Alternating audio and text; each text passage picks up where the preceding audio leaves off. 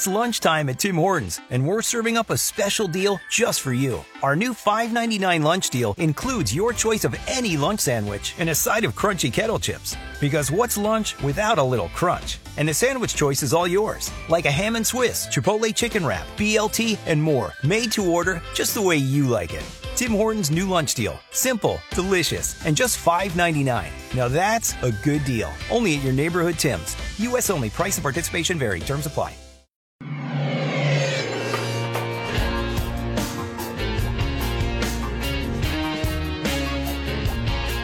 Dave and Jimmy to Kelsey's Basement of Love, where she's here to share her frustrations or put on a game face and act like everything's fine when it really isn't. Everything's great.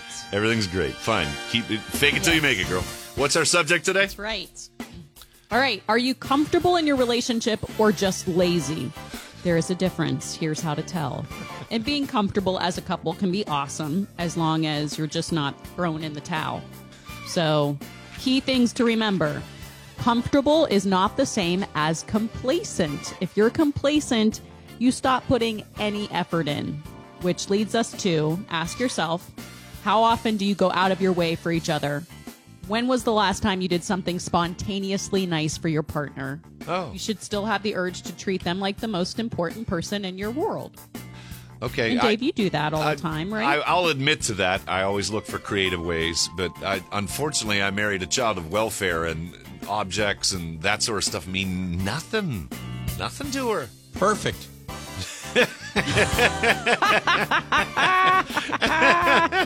I mean, just to nutshell it, we're in a decent situation, okay? We've been, employed for a long time, but it doesn't rub off on her because she grew up on government cheese and nothing, and I mean nada. So I'll bring her flowers. I might as well have just brought her like breadsticks. There's no satisfaction because she wasn't expecting it. What a cheap date. You should bring her breadsticks. Well, cheap date only works for so long, and then you're like, hey, how about a little sum for the effort? Dave, you never told us how getting her the fish from Costco went. It was fish. That romantic Smelled gesture. like hell. And? We ate it. Did she? Oh, okay. Not necessarily one to write down the annals of love. Yeah, I went out of my way. I stood the 1 hour line to get into Costco, and then it was like, wow. Costco during these times is like a Disney ride. You have to stay 10 feet away from people. There's all sorts of Costco people shuffling you around. Stand here now. You're going to get on the Harry Potter ride. Here we go. So weird. Another key way to tell if you're complacent is imagining your life without your significant other. If the idea of not having them around is kind of like, meh, I could take them or leave them. You imagine your whole disaster. family being gone, Kels, don't you?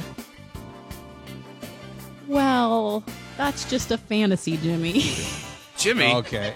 that's really rude. That's really rude. What she says might it every day. what she might confess to you off the air is not something to bring up. No, Kelsey, no. of course, She wants her says it on family. the air. She No, says it I on want the air. a break. I want alone time. I don't want You're to right. be alone in general. And the idea of losing my husband right now when he helps me parent Because these you need children. him so bad. Jimmy, you gotta shut your damn full mouth, man. You are not helping. Are you with them because you love them or because it's convenient? Maybe the relationship has run its course, but no one else has come along. So you're like, well, it'd take more effort to break up than stay together. So let's just stick with the plan. How do you refer to your partner to other people? When talking about your relationship with others, are you describing it as a drag?